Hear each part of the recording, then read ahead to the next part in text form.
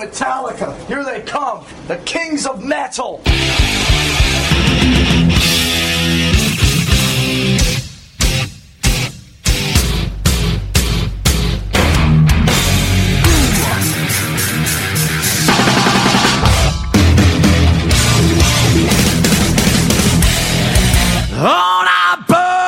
Hey, this is Michael Alago from Who the F Is That Guy documentary, and you're listening to Metal Up Your Podcast.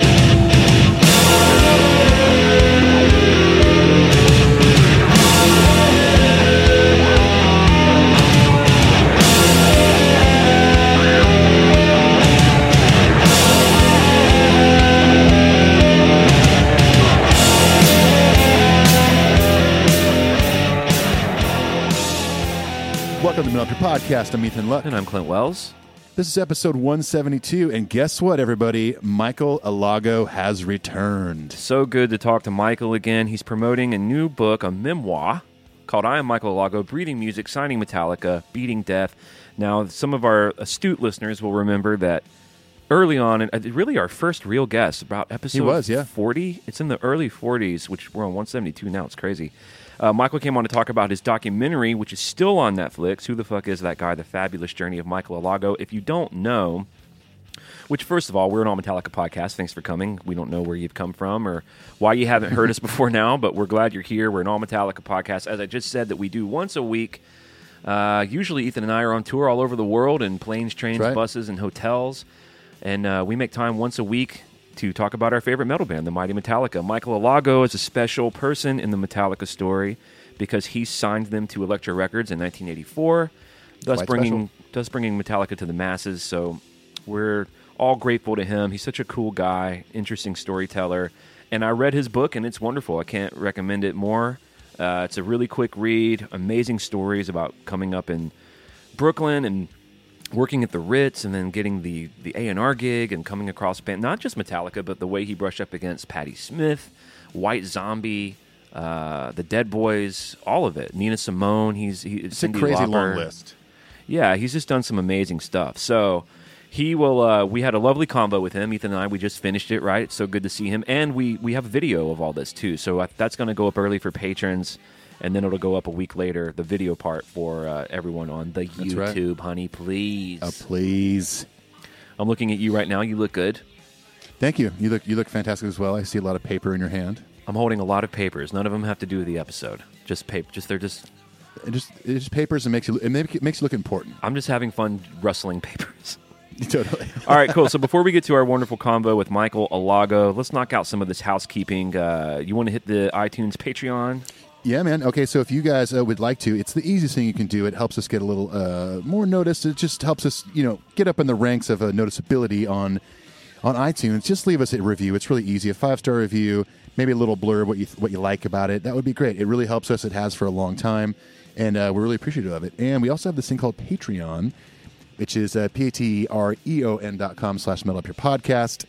It's a way for you to give back to the show and just support us in a little bit of a way. It doesn't cost that much, so we usually ask about $5 a month, a cup of coffee or two a month. So much content over there we've given out. We're doing a quarantine cover series right now. We're up to, 18, Clint, and 19? 18. So if you don't know what that is, we've been doing 2 cover songs a week that we let our patrons decide for us. And if you sign up for the Patreon, really at any level, even if you're at the $1 level, you get all of those songs and whatever song. I think we're going to keep doing this maybe for one more month, Ethan, the quarantine covers. We'll play for you our very special cover this week of Pink Floyd's Wish You Were Here, which was requested by our friend and patron Chad Pollock, a song that's really important to him and his family. And people have been asking us, Ethan, to collaborate. People really want to hear us sing a song together. We just need to give... it perplexes me why.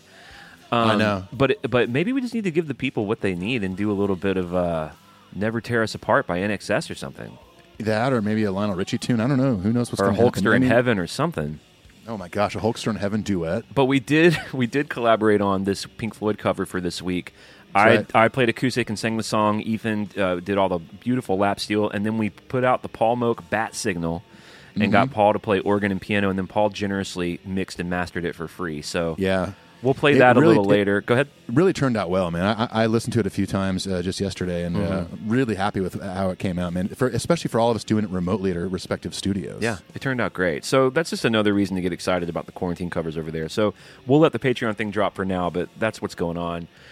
You can go follow us on all the socials. Oh my God, we tried in a massive disaster to do a Facebook Live yesterday. Yeah, we didn't quite realize you can't have two people in the same conversation on the desktop version of Facebook, but only in the iOS. And we're working our way around it. We're going to try to figure that out. We want to start doing some more interactive video content with the listeners out there. So come follow us on all the socials to keep up with that. Instagram, Facebook, Twitter, and we're on Stitcher and Spotify, of course, YouTube. And we're going to be doing different Facebook Live. YouTube does a live thing. We've been doing the Instagram thing, Periscope. We're going to just try to find different ways to get connected with the listeners from all over the world. Mm-hmm. You can go listen to our other podcasts. Ethan's called The Pirate Satellite. Mine's called I'm Okay, You're Okay, I'm Not Okay, You're Not Okay. And then I was a guest recently on the Hook Rocks podcast and the Lone Star Plate podcast talking about Metallica, podcasting, food, all sorts of fun stuff. You can go find it wherever you find stuff. You can find stuff. And by the way, we have two new patrons this week. Mm-hmm. We have Hele Boucher and MF Brado. Awesome. So thanks, guys. Big hand for them. Thank you so much for joining in the Patreon train. Hope you're enjoying all the extra content we're dishing out over there. I mean, when you sign up on Patreon, I know I said we're going to stop talking about it, but here we are. You just get, you immediately get like 4 or 5 albums of Metallica covers, all of the quarantine covers. It unlocks, the way they have it is they have these posts that it unlocks for you. You get bonus tracks from Ethan's album, Let It Burn. You get a bunch of Lunar Satan demos. It's cool. It's just cool sauce over there. Plus, you get to sleep at night knowing that you're supporting your favorite podcast. That's right. So, you can write into us, metalupyourpodcastshow@gmail.com. We love hearing from the family, and we're going to do that now. What we lovingly refer to Ethan now as the email portal.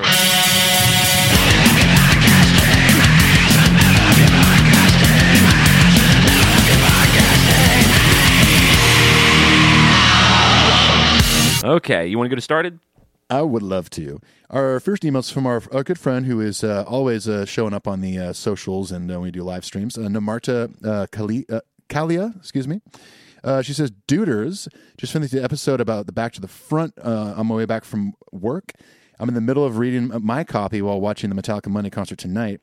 As I'm reading the emotional description of the bus accident and Cliff's death, Orion begins to play loud on my speakers. Sorry for the setlist spoiler. Feeling a sense of divine intervention and my heart feels heavy. The intensity of the song mirrors Cliff's intensity for music. The book really pulls at the heartstrings. Feeling extremely connected to my bass solo Take One tattoo.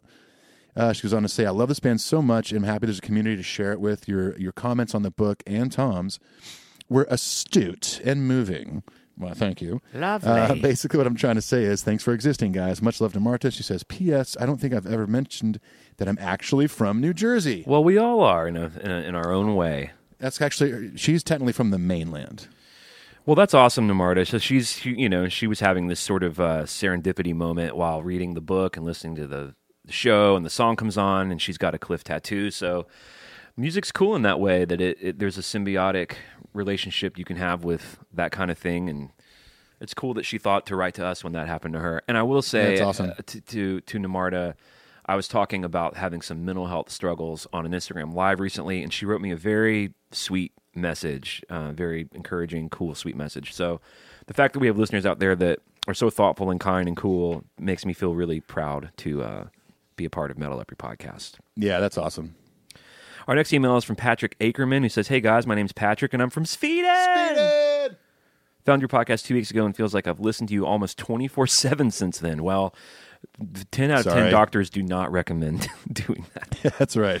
He said, hey, smiley face, love it. Big shout out to you for all the work you put into it. I became a Patreon almost at once. Well, thank you, Patrick. And Namarta's also a patron too, so thanks guys for that support. Right. I'm a big fan of Metallica, been since the Black Album era when my cousin introduced it to me, 11 years old. My dad has always pushed me for hard rock and introduced me to Zeppelin, Deep Purple, AC/DC, Bowie, Sabbath, so on. So when I got home with the Black Album, I had the chance to give back. He was hooked. Nowadays, we share the experience, go to the concerts, and talk all about Metallica together. What a beautiful thing. Amazing. To share the love of Metallica with your parents or with your kids. It's so cool. Yeah. He says, James is a big role model. I just finished listening to your 4 episodes on him, and they were amazing. And at the end, hearing your version of Turn the Page was really touching.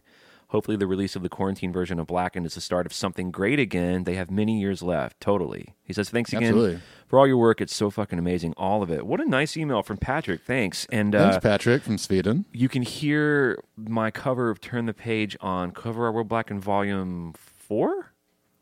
I don't even know. The last one? I don't know either. I really don't know.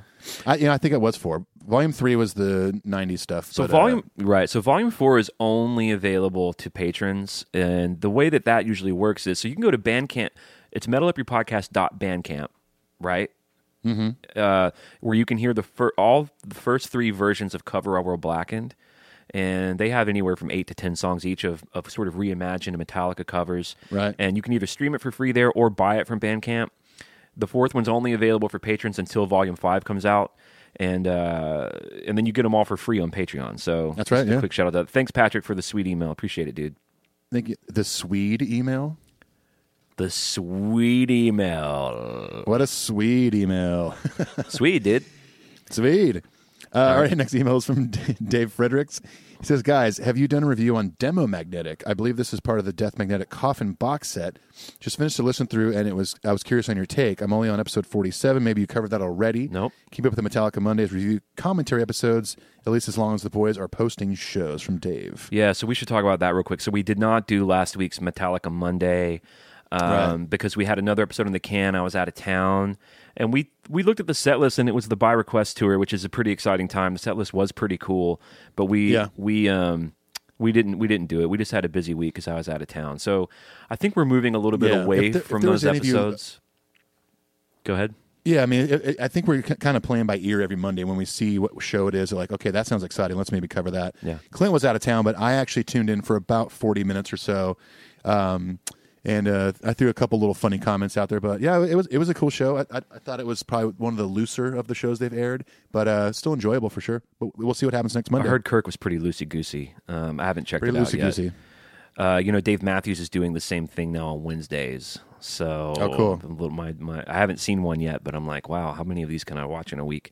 Yeah, totally. In terms of Demo Magnetic, we haven't covered that yet. I have it, and I've listened to it. What's really made a lot of sense, Ethan, I think you'll agree, is as we go through the Year in the Life series, it just makes more sense to camp out on non-Year in the Life episodes around that time. So when we get to 2008-ish, when we're around Death Magnetic, that's when we'll probably dive into Demo Magnetic and all the stuff around, surrounding that album. So thanks for the email. Agreed. And Dave's a patron too. I think everyone who wrote in this week is a patron. Amazing. David Young writes, Clint and Ethan, you guys are hilarious and have helped reignite my love for Metallica. I'm only 12 episodes in, so maybe you suck after 169 episodes. We do. Either way, I'm trying to catch up as fast as possible. I always wonder about the people who binge that way, because the show's got to be so different, right? It's got to be different than it was 3 years ago. Yeah, I haven't heard those episodes since we did them, but I know, totally. Anyway, he says, I'll say that I have lost touch with Metallica in the past 15 years with brief stints of listening. I completely forgot how much I enjoyed Death Magnetic until I re-listened to it just now. He says, if you don't like The Unforgiven 3, then F you. It's a musical masterpiece. I think I liked every song on that album up until the Judas Kiss. Boo. I'm looking forward to listening to that podcast when you guys review it. Again, I haven't listened to this album in years, and it amazes me that I completely forgot how good it was. Thank you for getting me back into it. And we've gotten that a lot, where the podcast has really just helped someone get excited or get reacquainted with their love of the band. And, that's a hell of a compliment. That makes me proud also. Yeah, absolutely it is. Thank you, David. Thanks, David. All right, our last email is short and simple from Michael Cressy. He says, hey, Clint and Ethan, hope you're all doing well during these strange times. I like it. It's short and sweet. As well as we can. Yeah, as well as we can be doing. It's on one end, it sucks to, not be on the road making money and stuff like that and playing music and working in music. But I will say, man, it's been kind of nice to be off the road for a bit, all things considered. More family time, more home time. Friends will stop by and we'll kind of keep it safe in the backyard. And I just feel like I've been a little more connected ever since this happened. You know what I mean? Right. It's been a forced slowing down of reconsidering priorities, and yeah, that has been good. I've been just trying to drink less and get outside more, get up early, go on bike rides, hang out with my kid. Yeah. And then also it's a great opportunity for me because co-writing is basically not happening. Right. So the last 2 months, I've just really, for the first time in many years, just been writing songs for myself. Yeah. And that's been great. And of course, another feature, and we'll end with this, another feature of the Patreon is every month at a certain level, I don't know what it is over there, but you get all the songs I write and demo that month, which is, it can be anywhere from 5 to 18 songs. So that I've been doing that since January. So that's amazing. There's just a lot of stuff over there. So we're going to leave the email corner now. You're going to hear a little commercial for Patreon, and then you're going to hear our cover of Wish You Were Here. And then we'll come back and say something right after that and introduce our buddy Michael. What do you say, Ethan? Sounds great to me.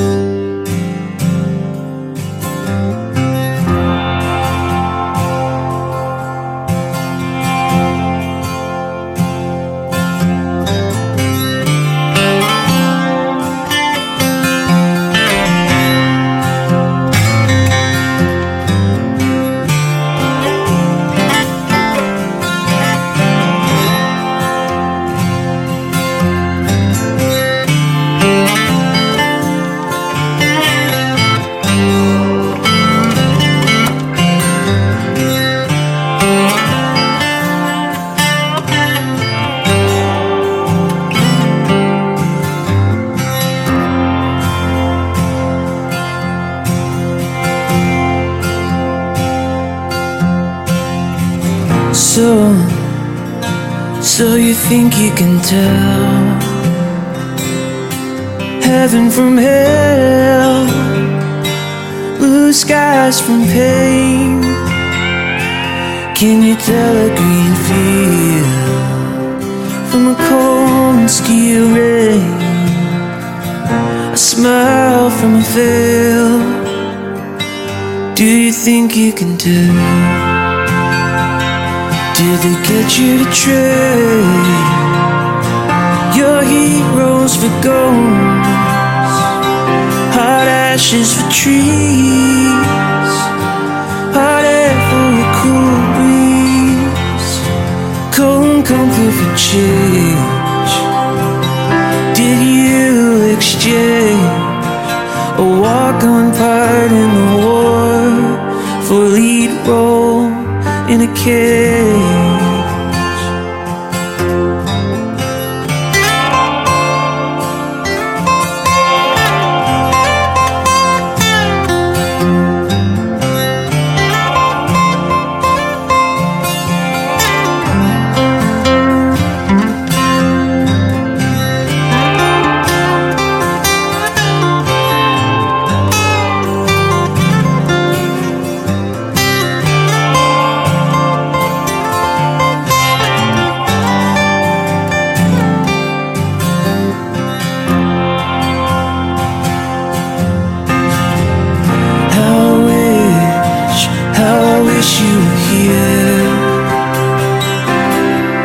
Just two lost souls swimming in a fishbowl, year after year, running over the same old ground. Have we found the same old fears? I wish you were here.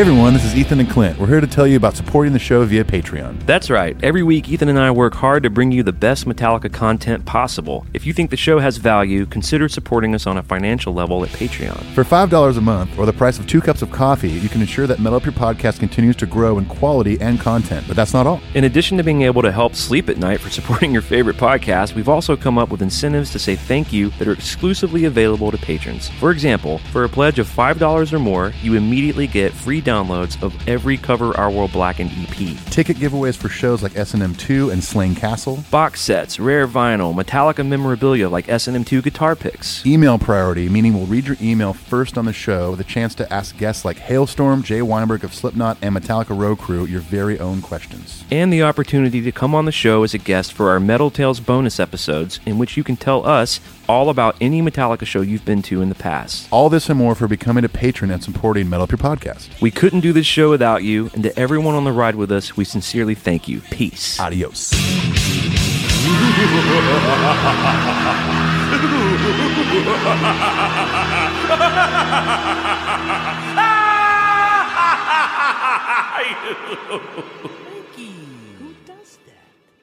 All right, well, we hope you liked that cover of Pink Floyd, Wish You Were Here. You can hear all those quarantine covers immediately downloadable over on the Patreon. The Patreon portal.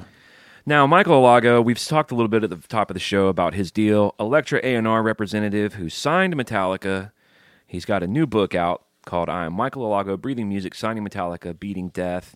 And, you know, we didn't even get into a lot of that stuff. You know, he survived AIDS, which we didn't talk about as much. Yeah. He's just had such an amazing life. And if you haven't seen his documentary, which is called Who the Fuck Is That Guy? The Fabulous Journey of Michael Alago, that's on Netflix too. The book and the documentary are both great little compendium things you can check out while also listening to this episode. And we had some really warm and nice chats with Michael after we ended the episode. He's just such a sweetie pie. And, he is. And I think if we asked him to be on the show on every episode, he would do it. He's that sweet. Yeah. Yeah, and you know, he's got a lot to say, and he's such a fascinating storyteller, so we think you're all going to like it. So without further ado, let's welcome in our buddy Michael Alago. Let's go. Master! All right, well, we're here with the wonderful Michael Alago, who he was the first guest on our show. It's so good to see your face again, especially in such weird times, a friendly face in the Metallica world. I know a lot of our listeners are going to be so glad to hear from you again. You're promoting a book, which is called Am Michael Alago, Breathing Music, Signing Metallica, Beating Death, which I read this morning, by the way, Michael. Wait, you read the whole book this morning? I did. Oh, wow. Well, you know, it's a funny thing. I kept it easy for everyone. It's a very easy read, yeah.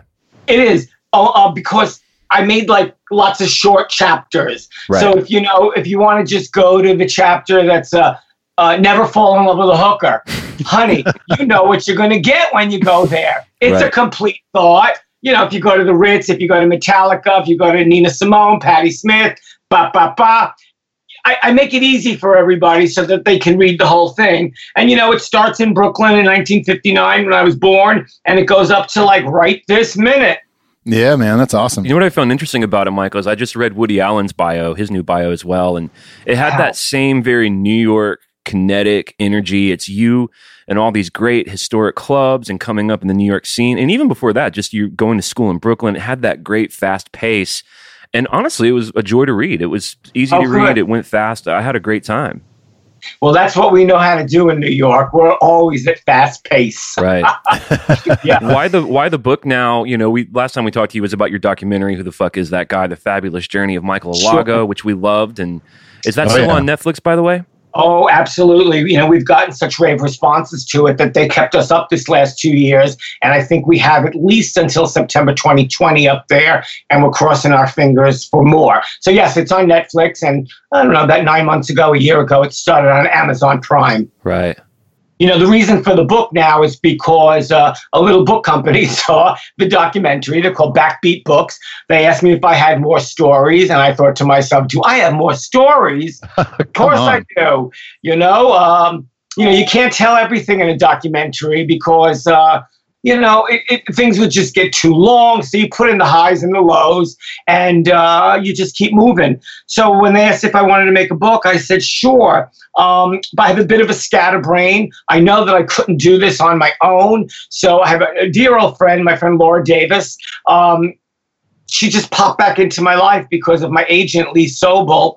And I asked her if she would help me out. Now, I don't even remember half of my life, but I kept journals like my entire life. And like, who would think that a kid from Brooklyn, in the 70s was going to keep journals? Or they weren't even like diaries. They were like in composition books and stuff.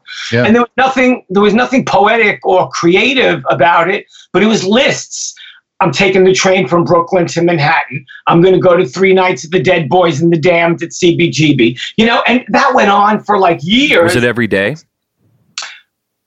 No, but almost. Right. It almost sounds like you were basically using Twitter back then, but an analog version of it. Correct. Just documenting every step of the way. I did. I really did. And so those little sentences and time periods kind of jogged my memory so that I could put this book together. So I just started vomiting everything out, and Laura transcribed it. And then sometimes when it wasn't sounding like me anymore, I had to say to her, no, we've added too many things here. You may have taken a little bit too many liberties. It's got to go back to sounding like my voice, because that's what everybody knows. And like, put another beautiful muscled man in there, make it sound more like Alago. Hello. Hello. Yeah. So, Backbeat Books asked me if I wanted to make a book. We started about 2.5 years ago, and here we are in 2020. The book was released March 25th, and it's available on Amazon.com. So you kind of went into it just now, but I've always wondered this. So when you've got someone helping you write it and put it together, so are you just having like a coffee or a lunch and sort of dictating and going through notes, and then she's making sense of it all? Or what's the process like? Laura stayed at home most of the time. She has MS. So it's kind of hard for her to get out the house and stuff. So we Skyped. We Skyped for 2.5 years. We Skyped 8 hours a day sometimes until my friggin' eyes were popping out of my head, until my brain hurt. Right. And I would open up my books and I would just start reciting and talking, and she just taped everything. And then the next time we spoke, I would read some of the transcriptions. And that's how it was for over 2 years. And it worked out well. Yeah. And that's kind of a similarity in songwriting as well. I mean, in Clint's world, where if you're co-writing with somebody similar to you writing this book, there's times where I've written songs with a friend where I'm like, I'm really stuck. I don't know how to take all this information and consolidate it into one piece. I hear you. But the person you're talking to is sitting there taking notes, reading your notes, and in a way, just kind of, just consolidating it down through this little funnel into something that, is readable and makes sense and is entertaining, and also comes across as, oh yeah, this is definitely Michael. I can hear his voice almost reading the book to me. It did feel like just talking to you, Michael, having talked to you in the past and then reading the book today. It felt very conversational. It's cool. Oh, good. A lot of people have said that, and it's a good thing, Time for an audiobook. So where can people get it? That's the next thing. Everyone, because I do these Instagram live chats Monday, Wednesday, Friday at 4:00 Eastern Daylight Time. And the first thing everyone says, when can we get the audiobook? Right. Well, in these crazy quarantine days, people aren't back at work like I feel they could and or should be. So I have to, my publishers, I think they're just getting back to work now. So I'm going to ask them about that. Because I think it would make a fabulous audiobook, a hilarious audiobook. Yeah, there are a lot of funny moments for sure. Yeah, and you've got a great voice, a great personality, and I think having get in the studio and reading this book, it, like Clint said, not only if you read it, it sounds like you're reading it, you hear your voice, but to actually have an audio version of it would be awesome. Just to even go a step further into your personality in relation to this book. Well, and where can we say, let's go ahead and just say this a few times through the interview. I got it from Amazon today, the Kindle version, and I saw also that is the hardback also available there? Where can people There is no hardback. Okay. On Amazon.com, there's a Kindle and a paperback. Gotcha. Cool. And when you get the paperback, there is about 85 crazy color pictures in the book. If you don't have the book yet, I'll get it to you. But there's a great photo in there of the first day. Cliff and Kirk were at my office.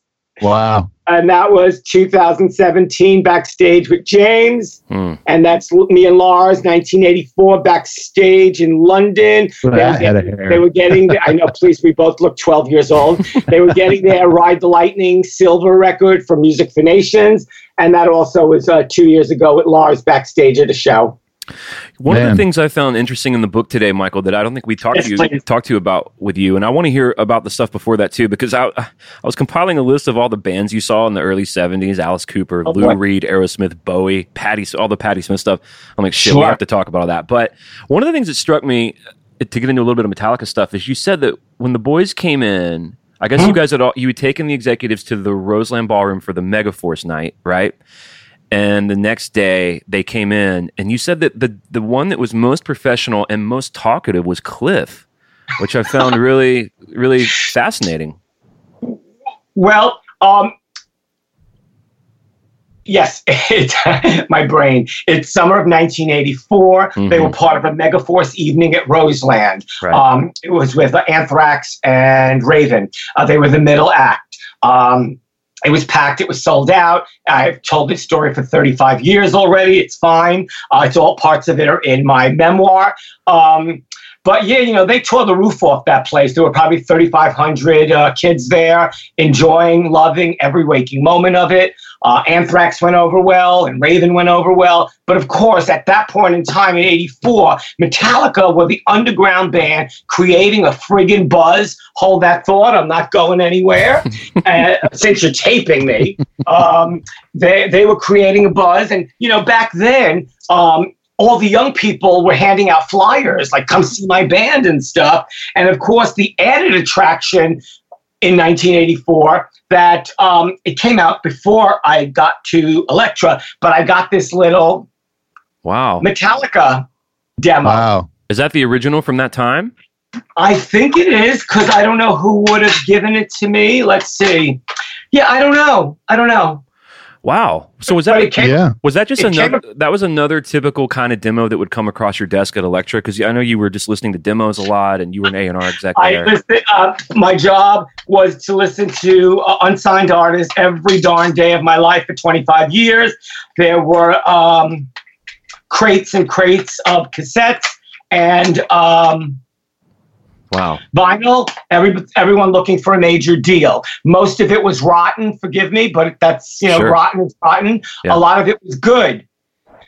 And some, very few, unless I got it from, a colleague or something, rare was anything that I got out of that box great. Yeah. Good might be okay for some people, but, I couldn't get myself involved with, they're good, because, there'd be a million bands that I'd have to go see. So I really knew how to hone my instincts and focus on what I personally felt was great. So it's Roseland. It's August of 84. And I went backstage after the show. I'm drunk. I'm drinking. I'm hugging Lars. I'm kissing everybody. And James is, toweling off his head. And he's looking at me like, who's this person, please? And Lars said, guys, this is Michael Alago from Elektra Records. Now, if they were 21, I was 23. I didn't look like a corporate guy. I never have looked like anybody corporate. I probably had a ripped up Plasmatics t-shirt on and jeans. And they all looked at me like, wow, this is the guy from Elektra. So we had a great time. The next day, I invited them up to the Elektra offices. They came up in the afternoon. We had lunch. I ordered beer and Chinese food. And they knew a bit of the history of Elektra. So it's 1984, and I gave them cassettes and vinyl of The Doors, the MC5, the Stooges. And all of a sudden, Cliff says to me, you have any Simon and Garfunkel? Like, no, Cliff, that's CBS. But if you want Simon and Garfunkel, I will gladly get you Simon and Garfunkel. When he wasn't the most chatty that day, but he was talkative. And, I also found that he was the most prolific, in my mind, of the musicians in the band then. He liked all kinds of music. And so when I told him about it, like this esoteric label that we distributed called None Such, his eyes just opened up, and I gave him a box of all this very interesting stuff. He was such a lovely young man, and funny and smart. And I didn't have many occasions to hang out with him because I was East Coast, they were West Coast. I went to gigs back then, and then of course in 1986 there was that fatal bus accident. So yeah. It's interesting. I was reading in the book about how they were on your radar, and I guess Johnny Z had approached you about trying to help Raven out, which is the band he was pretty stoked about, and then you were kind of more interested in Metallica, and you went out to the Stone to see them on the West Coast. So yeah, the very first time I saw them was 1984. I was still living in Brooklyn, and I worked at the Ritz, and me and my friend Phil Cavano from Monster Magnet, who was not in Monster Magnet then. He was in a band called Blitzspear, I think. And we walked about 7 blocks from my home underneath Utrecht Avenue in Brooklyn, and there was Lemoore, rock capital of the world. Right. And Metallica were playing, and they blew us away. And my thought in 1982 was to book them at the Ritz, which everybody knows probably now as Webster Hall. Right.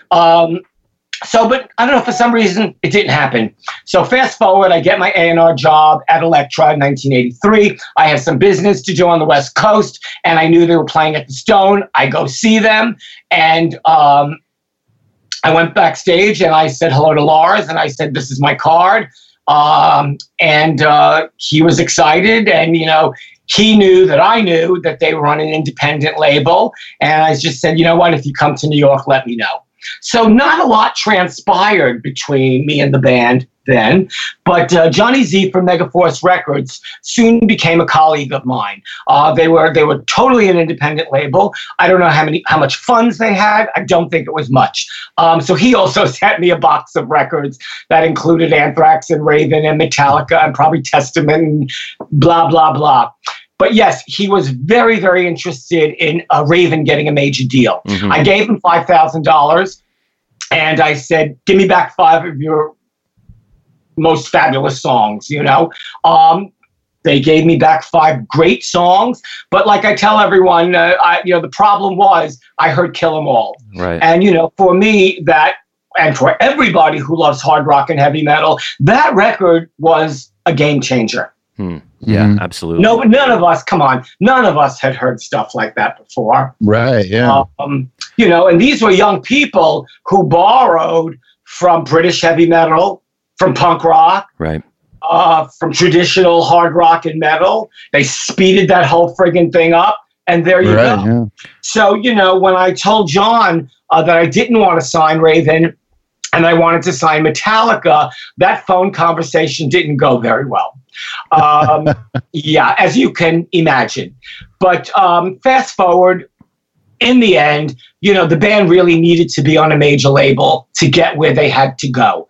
And so, like I always say, I keep it simple, money talks. So Megaforce walked away financially satisfied. We got the band. And the short version is the rest is history. Right. So many people know because of all the interviews I've done, my documentary. You could probably Google me and find all this stuff out about Metallica. So yeah, I think I answered your question. Yeah. And I think so. The long-winded version. Sorry. Well, no, that's why we like talking to you. And by the way, a debt of gratitude we all owe to you for bringing Metallica to the masses. Yeah, and so I have a few questions just centered around the gig of A&R.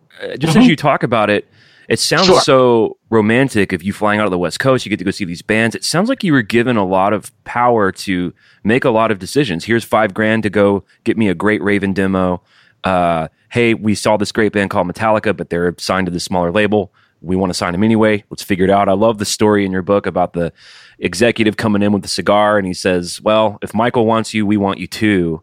That sounds like so much power for such a young guy. I mean, how did you manage that? Well, I think it was a combination of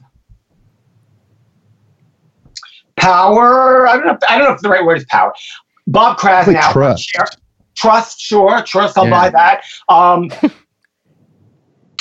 Our chairman of Elektra Records, Bob Krasnow, gave his A&R people, I guess you could call it leeway. Right. And you were either going to sink or swim. I personally was intending on swimming. Yeah, when I first got the job, after I interviewed with Krasnow, I had to ask a friend of mine, what does A&R mean? Of course, they laughed in my face, and I learned very quickly that A&R means artist and repertoire. A&R is the most important department at a record company. If you don't sign great bands and make great records, you're out of a job. So like I said earlier, I really focused my ears to what I personally felt was great. And from there, I had to hope that I was making those right decisions. I imagine when you signed a band like Metallica, you're pretty much given a little bit of carte blanche for a minute, right? That you can sort of relax a little bit, right? Oh, yes, I could relax for 1 minute. Yeah. But, I was a young person. I was 23, 24 years old. Yeah. And besides being at work in the office in the morning, meeting with unsigned artists, lawyers, managers, and publishers, I was out every night carrying on, And I was traveling, and that was the beauty of the job, too. And for me, I'm a very creative person, and I love music and art and theater. So, whenever I traveled to the West Coast, to the South, to Canada, to abroad, I always took an extra 2 days in front of whatever I had to do to get to a museum, to get to, just wandering and exploring the cities and taking pictures. That was like my whole thing. It was so satisfying to be able to do that. One of the photos that's in your book is of you and Lars in London, right? Doing a Music for Nations thing. So were you a part of the... Okay, so Metallica signs to Elektra. Tricky, they were on Megaforce. Right. And I was wondering if you could help us kind of understand some of those. Well, if I'm correct, I think Megaforce was only a North America deal. Yes. Martin Hooker in the UK signed them for the UK. I just went over there in '84 because I had just signed them to Elektra, and I believe we had them for North America and Canada, and I just wanted to go. And I happened to go on an evening when they were being presented with their silver records of Ride the Lightning from Music for Nations, and it was just a marvelous night. It was fantastic. Did the boys have a sense of like, well, it's all happening, we deserve to be here, we're just going to enjoy it? What was their vibe like on that kind of mighty ascent? Again, I don't know about using the word deserve. Right. They were young people who were always very focused about what they wanted to do. Even when people called them, and we all called them, and we were Alcoholica,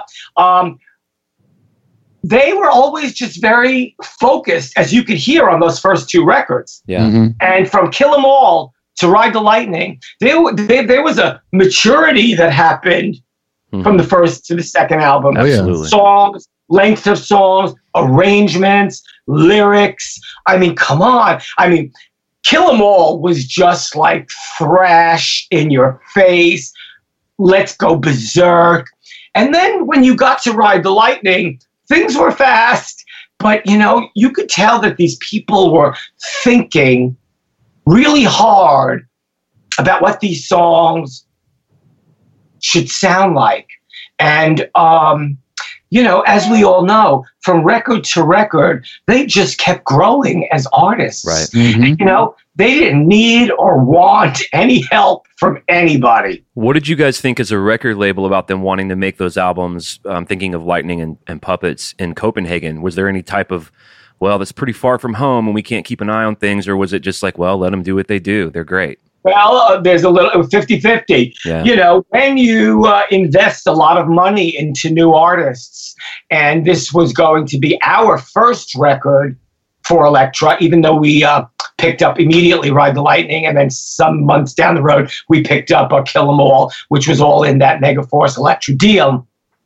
I just thought to myself, I can't let you just leave the country without me knowing what the fuck is going on here. Yeah, right. But because like I said earlier, I had a certain trust in them because they knew what they were doing. So of course, the way Lars would appease me was that he would send me cassettes, parts of songs, and maybe I think he might have even said DATs, not cassettes anymore. Wow. It's 1986. 86, 85, 86, when they were recording at Sweet Silence. So I would get these dats and music that were like, oh my God, let me call Lars. And we would just talk about parts of songs. And, once I heard how mature these bits of songs were, I just had to say, you know what? Let them go. Yeah. I did always keep in touch, calling the studio, wondering how our timing was, where we were in production, hoping that we were not going to overspend. I don't remember if we overspent. I'm sure we probably did.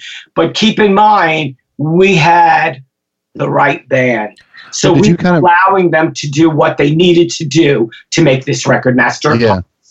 So did you kind of realize at a certain point that you want to let the guys kind of go on their own as far as the creative side? So did your attention kind of more focus on that logistic side of, like you said, the money, the time, all that kind of stuff, because they were, just full bore on the creative side? Sure. I don't get involved with anything in business affairs, except I would say to Gary Casson, our head of business affairs, Gary, please make this happen. And he was a guy who really liked me a lot, and I trusted and liked him. So he did whatever I needed him to do. I was always on the creative side with my bands, but, these were people who kind of wanted to be left alone. And, in being left alone, you see what happened. So like I said, I only got to hear bits and pieces until I got the final record in New York. Wow. After it was mixed by Michael Wagner. Yeah. The great Michael Wagner, who I adore. And I would bring those tapes over to George Sterling, may he rest in peace, at Sterling Sound. And Cliff Bernstein would be there with me, and we would just rocking out, listening to the final version of Master of Puppets. I'd bring the acetate back to my office to hear that no snap, crackles, and pops, to hear that it's how we really wanted it to sound. Cliff was with me as well that day, turning it up to 10, losing our minds. I'm sure everyone in the office couldn't work that day, but that's how it is. A&R, we do what we need to do. Yeah, man. What did not Puppets itself, but like, what did an album at that time for a band at that level? What did that generally cost? I mean, was it a huge? I mean, Elektra was so massive, right? So I'm just curious where it fit in with like your Duran Durans of the '86 versus a band like Puppets in Copenhagen. That's a question I couldn't answer. Yeah. I'm sure it was a small couple of 100,000. Yeah, right. Had to be. Yeah. Between traveling, between studio, between Fleming, between Michael, pulling that all together, that ain't cheap. Right. Mm-hmm. So I'm sure it was a small couple of 100,000 to make that record. I know you haven't really been as involved in the music industry as of late, but what do you think about the current, I mean, I feel like A&R doesn't really exist anymore. Do you have any thoughts about, I mean, back then you'd have a guy like Don't get me started. Here we go.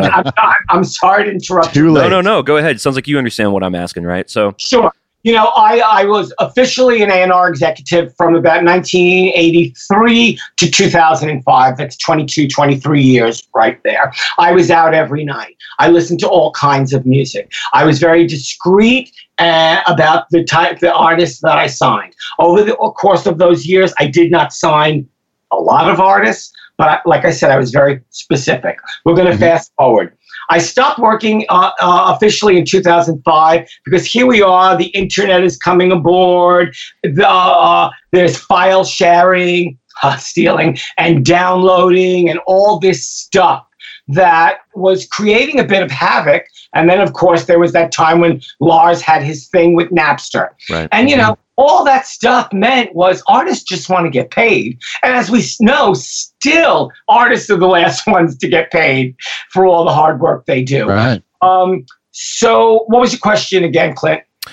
Just comments on sort of the current lack of A&R and how important it was. I think about a band like The Cure, who never would make it now because there's not someone like you finding them, discovering them, nurturing them, and fighting for them at a major label to get their music heard.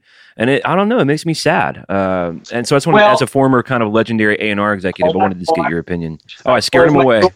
He's done. He's done. No, because the phone was ringing. Very good question. I think about it all the time. So after when I left the record companies, the last company I was at was Palm Pictures, where I made 3 records, Fozzy, Speed Dealer, and Local H. I stopped working because I'm not feeling good again. I was sick in the 90s and I was feeling like not so good right now. I didn't like what the music business was turning into. People weren't buying records like they used to. And I thought, you know what? I'm done. Fast forward a little bit, 2009 and 2010, Cyndi Lauper calls me and asks me if I want to A&R 2 of her records. In 2009, she made a dance record called Bring You to the Brink. Bring You to the Brink, a dance record. Did okay. I was super excited when she called me back again and asked me, she said, you know, in that voice, that Cyndi Lauper voice from Queens, you know, Michael, have you ever made a blues? I wasn't going to imitate the voice. Sometimes I do. Have you ever made a blues record? I said, no, Cyn, why? And Cyndi, being always adventurous, said, I want to make a blues album and I want you to A&R it. I was thrilled. I was honored. I was excited. And we made a blues record called Memphis Blues. And I'll just tell you a little bit. I would sit in her kitchen on the Upper West Side. We'd eat. This has a lot of Chinese food in it. We'd have Chinese food. She had box sets, vinyl of blues recordings. We were on the internet Googling blues artists that we both admired. And we started just pulling songs here and there until we found a bunch of songs that she could sing that came obviously from a woman's point of view. And we found a fabulous young producer. When I say young, he must have been 40, named Scott Bomar. She was on a little label called Downtown Records then. So it's 2010. We go down to Memphis, and we have a ball making that record. All of Al Green's band, Isaac Hayes' band. We love Johnny Lang, Ann Peebles, who had a song back in the day called I Can't Stand the Rain. When, you know, Cyndi loved her voice. And when she asked Scott, she goes, do you think we could ever get Ann Peebles on this record? He said, sure, I'll call her. She lives around the corner. So, you know, Memphis, you don't know who you're going to find in Memphis. So we made that record. And there's a wonderful story, which I won't tell anybody right now, in my book, I Am Michael Alago, about the making of that record, Memphis Blues, and the title of the chapter is called Memphis Blues. And, you know, we wandered around a few days before we started recording, and we went to the Lorraine Motel where Dr. King was killed. We went to the Civil Rights Museum, and all this heavy-duty, dark stuff started happening. Not in a scary way, but in this historic way. And we were just thrilled to then get in the recording studio to make the record. It got nominated for a Grammy for Best Contemporary Blues Album. It didn't win, but what it made us think was that we did an extraordinary... My brain just stopped. Yeah, okay, it's back. We made an extraordinary record, and we got recognized for that. Sure, right. Yeah, that's awesome. So yes, I am not in the business like I used to be.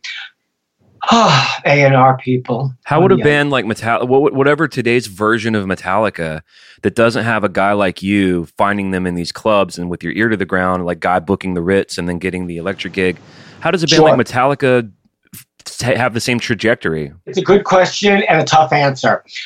Just so you know, there has to be A&R guys at these companies, or else there are no records coming out. Whether you like those records or not, that's another story. You know, it seems like now bands have to have such a... I feel A&R people don't do what I did back then. Right. I mean, I work my butt off literally every single night of the week, morning, noon, and night. I think because of the internet, because of YouTube, because it is easy to just hear somebody on Spotify, it's easier for the A&R person these days. Record companies don't have finances like they used to cultivate a young band. Right. Because that's what it takes, right? Oh, absolutely, it does. It takes money and time and believing in them, and maybe they fail a little bit, and you still write the check, and because you believe in them. Sure, right? Absolutely. You know, In these days, what's kind of funny, I don't know if I brought this up the last time I was here. Mm-hmm.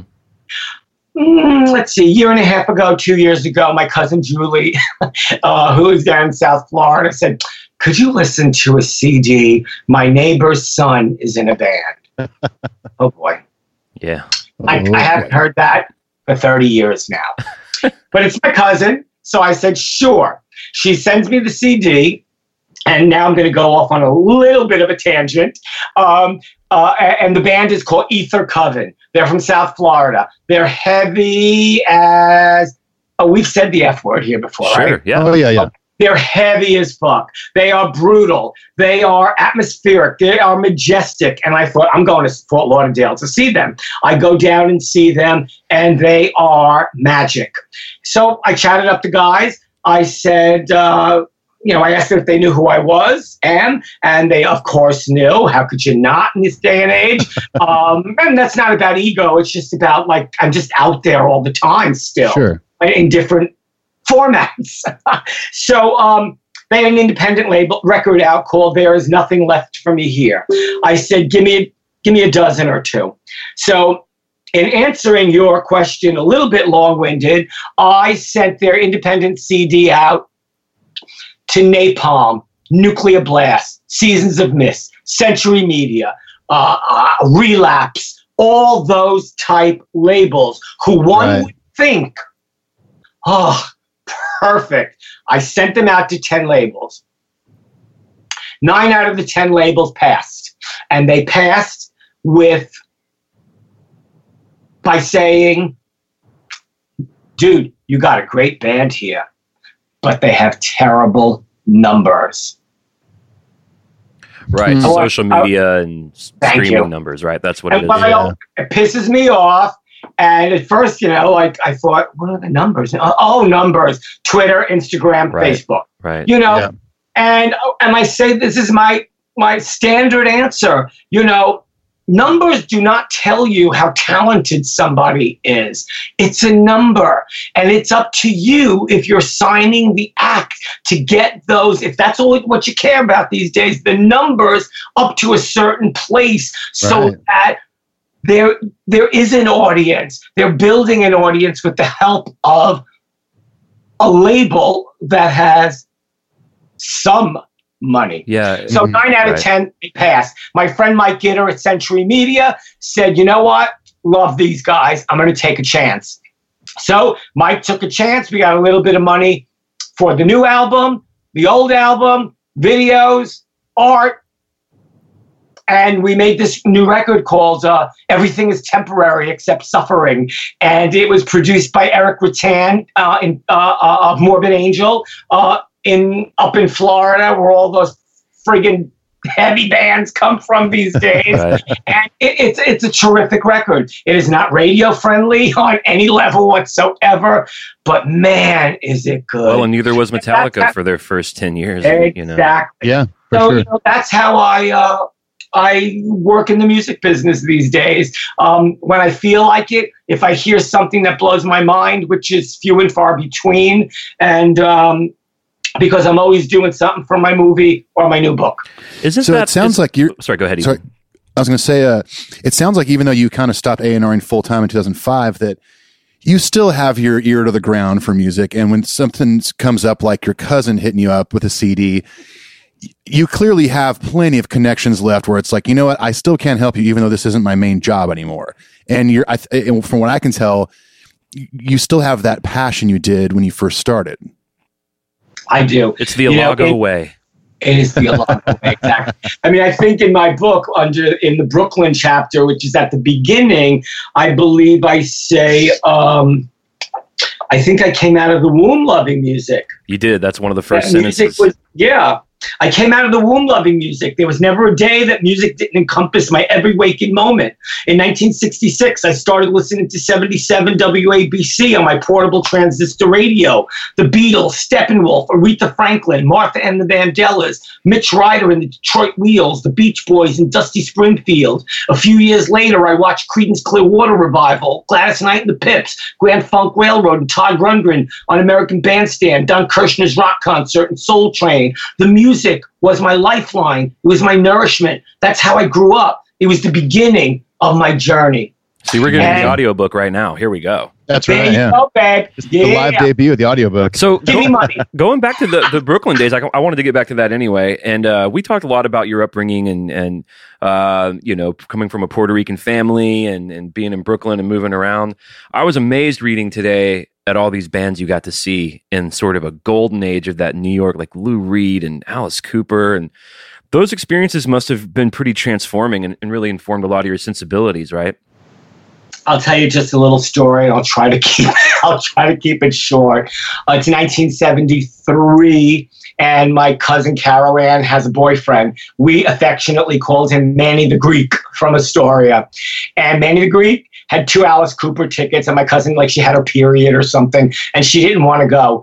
And she said, take my 13-year-old cousin. So Manny the Greek took me to see Alice Cooper at Madison Square Garden. It was the last night of the $1 Billion Babies tour, and that transformed my life. Absolutely. Never mind, I'm 13, and I'm in an 18,000-seat arena, and I had heard Alice Cooper because of late-night television, all those music stations that featured music, and it blew my mind. It really did. And right after that, I saw Lou Reed at the Felt Forum doing his Rock and Roll Animal, recording his legendary Rock and Roll Animal album. Wow. I remember getting 2 tickets to Todd Rundgren in Central Park for $2.50 each. It was his birthday, and his backup singers were Luther Vandross, Ava Cherry, and Hall & Oates. Wow. Todd Rundgren, who was like, if you love Todd, and people who love Todd say, Todd is God. So those were the early concerts that I got exposed to because I was a curious young person. Because you were even going up to Harlem and seeing Patti LaBelle at the Apollo also. So you had and you were seeing a bunch of Broadway and Rocky Horror Picture Show. You had a really diverse taste, which is perfect for an A&R executive. Well, I was a young guy who really had a passion for the arts. I can't specifically tell you where that all came from, but I love music and art and theater, and so very early on, I remember hearing about a show called The Chorus Line, and it was 1975, and it was tickets, or believe it or not, oh darn, where are these tickets? Tickets were $10. Honey, if a ticket was less than $150 on Broadway these days, right, you'd be lucky. But, so what do? I get a ticket for A Chorus Line. I saved the ticket. It was a big, beautiful silver ticket. It was $10. $10. Wow. That same year, I go see Rocky Horror on Broadway. And that's little old me. Coming from Brooklyn, I had a bag under my arm. I was either coming from Titus Oaks Records in Brooklyn that afternoon, or what was on in the East Village, Free Being Records. And I went to see Rocky Horror on Broadway. It was a flop. Nobody believed it was a flop. Yeah. It lasted maybe 45 performances, but already it was something that Richard O'Brien had created in the UK. So there were 2 paparazzi people, young people, who were like, we got to meet these people. I said, let's go backstage. And they were like, wait, do you know these people? I said, no, but that doesn't matter. So I'm walking backstage. I don't know how I got through the stage door. Meatloaf and Tim Curry are coming out. I introduce myself. I let them know that I've seen the show 5 or 6 times, and maybe those 5 and 6 times, I snuck in, and what they call second act. I second acted it. When people, after they came out for their cigarettes and went back in, and the Belasco was set up like a nightclub. So I found a chair somewhere and I sat for the second act. It's funny you mentioned about sneaking backstage. It's something we've talked about a lot. Ethan and I are both touring musicians, and you just learn that if you just look like you belong there, you can get most places you want to go. Well, not like back in the day, yes, because I got backstage everywhere, from Bruce Springsteen, I don't know, to the Rocky Horror Show, And these days, because of the world in which we live, there is security every few feet wherever one goes. I'll say this: there's a story in the book that we'll leave for people to go look for in the book. But the story of you and Bruce Springsteen backstage is it's hysterical, is incredible, and we'll let people wonder what that is. Go check out the book on Amazon. Easy read. I read it this morning. Well, that's great. I love that people can read the book in one sitting. Like one guy the other night, he didn't mean it to come out like this. He said, I was in bed with you the other night. And I was like, I beg and your I pardon. also read your book. Right, exactly. He said, oh, but wait, I've got to my wife and I said, oh, now, okay, now you got to clean this stuff up now. Now there's three of us, okay. There's a very fun picture of me and Bruce backstage. Yeah. Wow. The story of that photo is amazing. Yes, it's fun. I have my back then there was a company, it's an Iggy Pop t-shirt I have on. Back then in Cream, CREEM, Cream magazine, Cream publication, fabulous rock and roll magazine, there was an ad for a company called Lonely Ladies. And Lonely Ladies was a t-shirt company, and they had the odd, like Mae West, Todd Rundgren, Marlena Dietrich, Alice Cooper. But their tagline, which I'm just going to say it, I dreamed, and whoever the t-shirt was that you were buying, you would put your name in there. I dreamed I was raped by Todd Rundgren in my Lonely Ladies t-shirt. Jeez. Right? Wow. That was the 70s. You know what? I put that ad up on Facebook, and by night, it was taken off. Wow. That's crazy, man. Well, yeah, different era for sure. The liberties. Yeah, totally. So, Clint, even though, we forgive you for touching yourself and that's how you got disconnected. Right. Where were we in this whole interview? You were talking about, the Rocky Horror Picture Show. And I was curious, the picture of you with Tim Curry and Meatloaf, was Meatloaf part of the production or was he just hanging out? Oh, no. He was part of the production. Okay, he was in it. Okay. Oh, yeah. Oh, wow. Okay. Oh, yeah. It's interesting to see you and a young Meatloaf, and of course you look like a baby in that photo. I was a baby. I had to have been maybe 15 years old. Yeah, 15 and years really, old. I think the bigger point we were talking about too is that you loved rock and roll. You saw Alice Cooper, it blew your mind. Oh, sorry. But then you also would go see Patti LaBelle at the Apollo. You would go see Rocky Horror Picture Show, and you were talking about how you love the arts, and I was out all the time, and I'm sorry to interrupt you, Clint. No, go ahead. I did mostly all of this all by myself.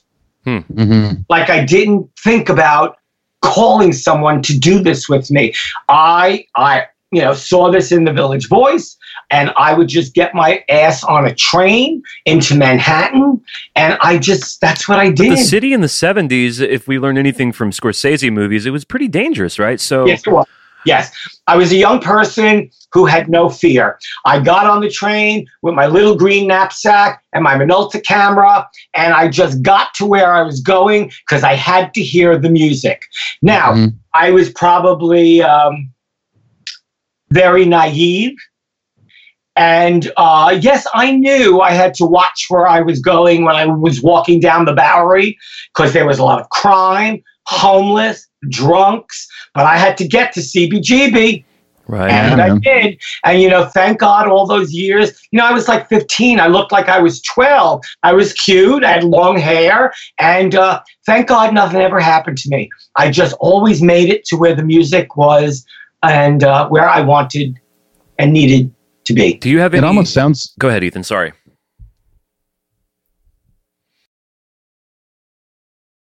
You were unknowingly training yourself to be a fantastic A&R guy and be able to be in position to discover bands like Metallica, because you had, at that point, by the time you discovered them, you had so much experience under your belt of just seeing live music, interacting with people, and getting backstage and seeing the ins and outs of how everything worked. It's like you were a self-taught A&R person at this point. I guess, sure. I just, I didn't have time for people. Like I said, I just had to be where the music was. And back then, getting backstage was just not tough like it was then. I knew how to talk my way into getting into bars and clubs and backstage. It just happened. And it happened because that's how my life was meant to go. Right. Did Alago away? like, you know, as a young person, I always said I didn't play an instrument. I had to be in the music business, but I had no plan B. Right. No plan B. Right. So I made it happen. I really did. I made it happen with help along the way from many mentors and, other executives. But, you know, up until I was 18, 19 years old, I made all that stuff happen because I went out every night. Do you have any memorable stories of seeing the Ramones? I know you said you saw the Ramones so many times at CBGB's, obviously a historic band that, especially at that time, that we all wish we could get in a time machine and go see, but you went and saw that all the time just because that's where you live. That was your scene. I did. Funny you asked about the Ramones today because a friend of mine, Jimmy Marino, is putting out this memorabilia book of everything he's ever collected, and he has collected on the Ramones, and I had to write something. So I remember hearing about the Ramones in 1974. Hilly Crystal, owner of CBGB's, booked them there. About a year and a half later in 75, I got to see them at CB's, and they must have played 25 songs in 17 minutes. Yeah. Totally. Oh, yeah. Everything was under 2 minutes. As we know, present day about the Ramones, everything was super fast. And that year, they got their deal on Sire Records. And 1976, their first album came out.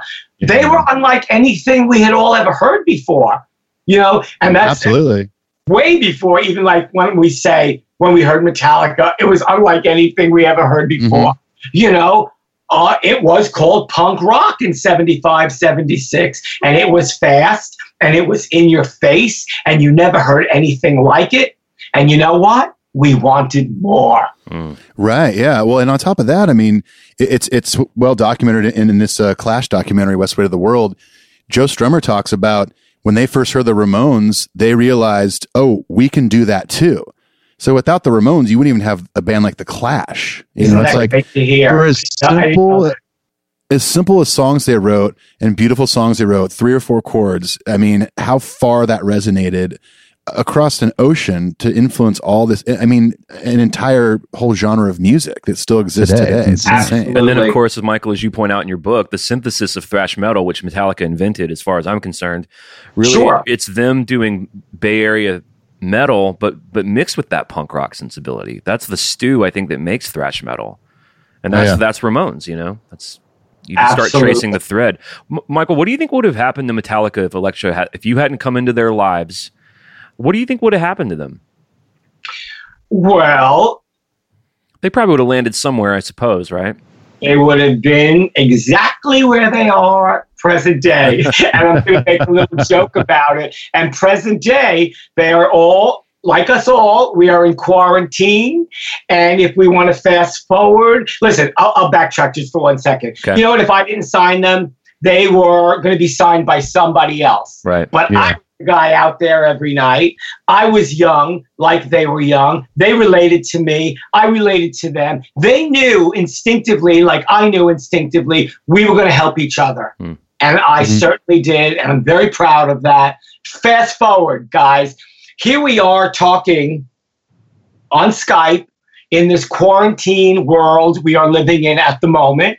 I was telling Ethan when you got knocked off or knocked up or whatever the hell happened to you that you weren't here. That we are living in what I call quarantine days, DAZE, quarantine days. And, you know, if we're keeping this just to music, of course, in these quarantine days, isn't it marvelous that we got to see James and the guys do an acoustic version of Blackened? Oh, we loved it. Absolutely loved it. Absolutely.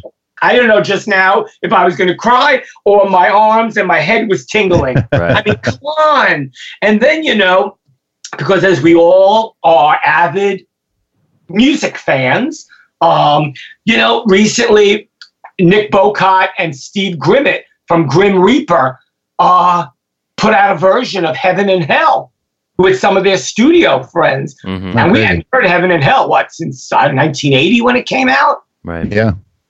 And recently, Century Media Records did something on YouTube called The Isolation Festival. And it was the best of all of their bands in isolation doing their thing. Right. Yeah. beauty of that is because, I can only speak for myself right this very second, is, because I love music and I'm always out there scouring everywhere. And I know Mike Gitter, he said, go on Saturday to YouTube. So I went and I got to hear these bands that I never heard before. Like, I just found this band on there called The Offering. And they have a video called Ultraviolence, and it's fabulous. And awesome. Then I got to see one of my other favorite bands on that Isolation Festival called Voivod from Canada. And you could tell it wasn't their thing to do this separately, but they rose to the occasion. And coincidentally, I had to write this down because I think just 2 days ago, Voivod have a new song out on YouTube called The End. Oh, yeah. The End of Dormancy. Very apropos to today. Wow. And it's almost like Voivod does jazz. There are horns and trumpets and everything, but so typical of Voivod, like when we heard back then the thrash album Killing Technology, also a record that only Voivod could have made. So all I'm saying, long-winded, one more time, is that in these quarantine days, I'm glad that I have all these friends out there like yourself and all over the world that we're all just telling each other almost like DIY again. Here, listen to this, listen to that. Yeah. It's really something else. And one of my all-time favorite bands, Creator. 666 World Divided. Thank you. There we go. Oh, now I can breathe. 666 World Divided. Creator from Germany, Mila. I've been talking about you 35 years now, dude. Anyway, so here we are in quarantine, and Clint and Ethan, I don't know where you want to take this interview. Are we closing? Whatever you say, I'm here to do. I think, thank you so much for your time. It's really generous, and it's been good to, I'm really glad we all became friends, and I know you and I have exchanged some texts and some phone conversations. Every time I'm up there, I try to get you to come to a country show that I'm playing, but... Wait, you have? Yeah, I've been up there like around a few times. I've been up there. I've reached out to you maybe 2 or 3 times, but it's usually kind of outside the city, and it's like a big country show. Then there you go. You say shame on me. No. It's not in the city. It begins to be tough because when you go out of the New York City area and you're going out somewhere in the tri-state area, and I don't drive, you can get there, but then there's no way to get back late at night. Right. And it's big to do. Yeah. So that's the only reason we've missed each other. But of course, I'd love to see both of you in any shape, way, or form. Right. Yeah, man. Keeping hands above board, Clint, when you come to New York City, and whether you are both doing a concert, or we're going to have dinner, or go to the theater or the museum, we got to do it. And I love being on Metal Up Your podcast. Well, we love you. We love you, dude. We love having you. All of our listeners love you. The book is Am Michael Alago, Breeding Music, Signing Metallica, Beating Death. So you're doing these weekly Instagram lives, right? So let's let the people know what those are about, where they can catch you. Because that's cool. I've seen a few of these. It's a cool thing you're doing every Monday, Wednesday, and Friday, right? I'm on Instagram live chats every Monday, Wednesday, and Friday at 4 p.m. Eastern Daylight Time. And I just go on there and chat with the people. A lot of those people... Let's circumcise this part as well. Sure. A lot of those people know about my work. Some are new people. Some are curious. And, it's just fun because I get asked all kinds of questions from all over the world about how I got into the music business. What is A&R? Well, Metallica, what do you think of them present day? Just all sorts of questions. So I find it delightful. And again, in these quarantine days, everyone has said, Michael, this is such a marvelous break to the tedium of us just being at home. Right. So I don't even just stay on there from 4 to 5 because they give you an hour time slot, Instagram. So when I see that it's almost up the 1 hour, I let everyone know I can get back on in 30 seconds. So I'm usually on for 2 hours. Time flies. It's always a blast. Last week we had Nina Caputo from Life of Agony on. And I think who wrote the foreword to your book, right? Mina wrote the foreword. John Joseph from the Cro-Mags wrote a foreword. Right. And I'm blessed to have marvelous friends who wrote on the back of my book some blurbs. Danny Fields, who managed the Ramones, Jason Newsted from Metallica, Gary Holt from Slayer, and the beautiful Jessica Pimentel from Orange is the New Black. So, yeah. I'm guessing my invitation to write a blurb on the back must have just gotten lost in the mail, which I forgive you for. That's no big deal. It did. Yeah. My computer wasn't working that year. Internet went out that well, day. Michael, thank you so much for your time. It's so good to see your face. I love the book. Everyone go check the book out. And I hope it's not another 2.5 years before we get to talk to you again.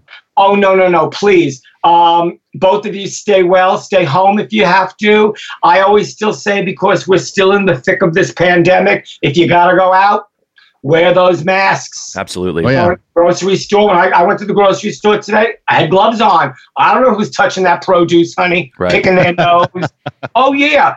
There was a thing on YouTube of a guy going to a buffet, picking up a ladle and sipping the soup and putting it back. Wow. Jeez. Wow. Mind-boggling. In any event, I love seeing both of you. I love Metal Up Your podcast. Stay safe.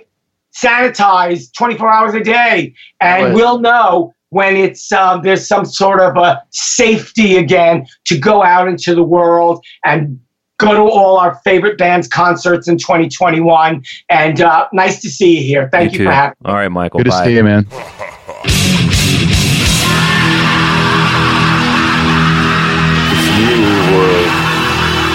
Our advisor, what would you say? Then I would say delete that.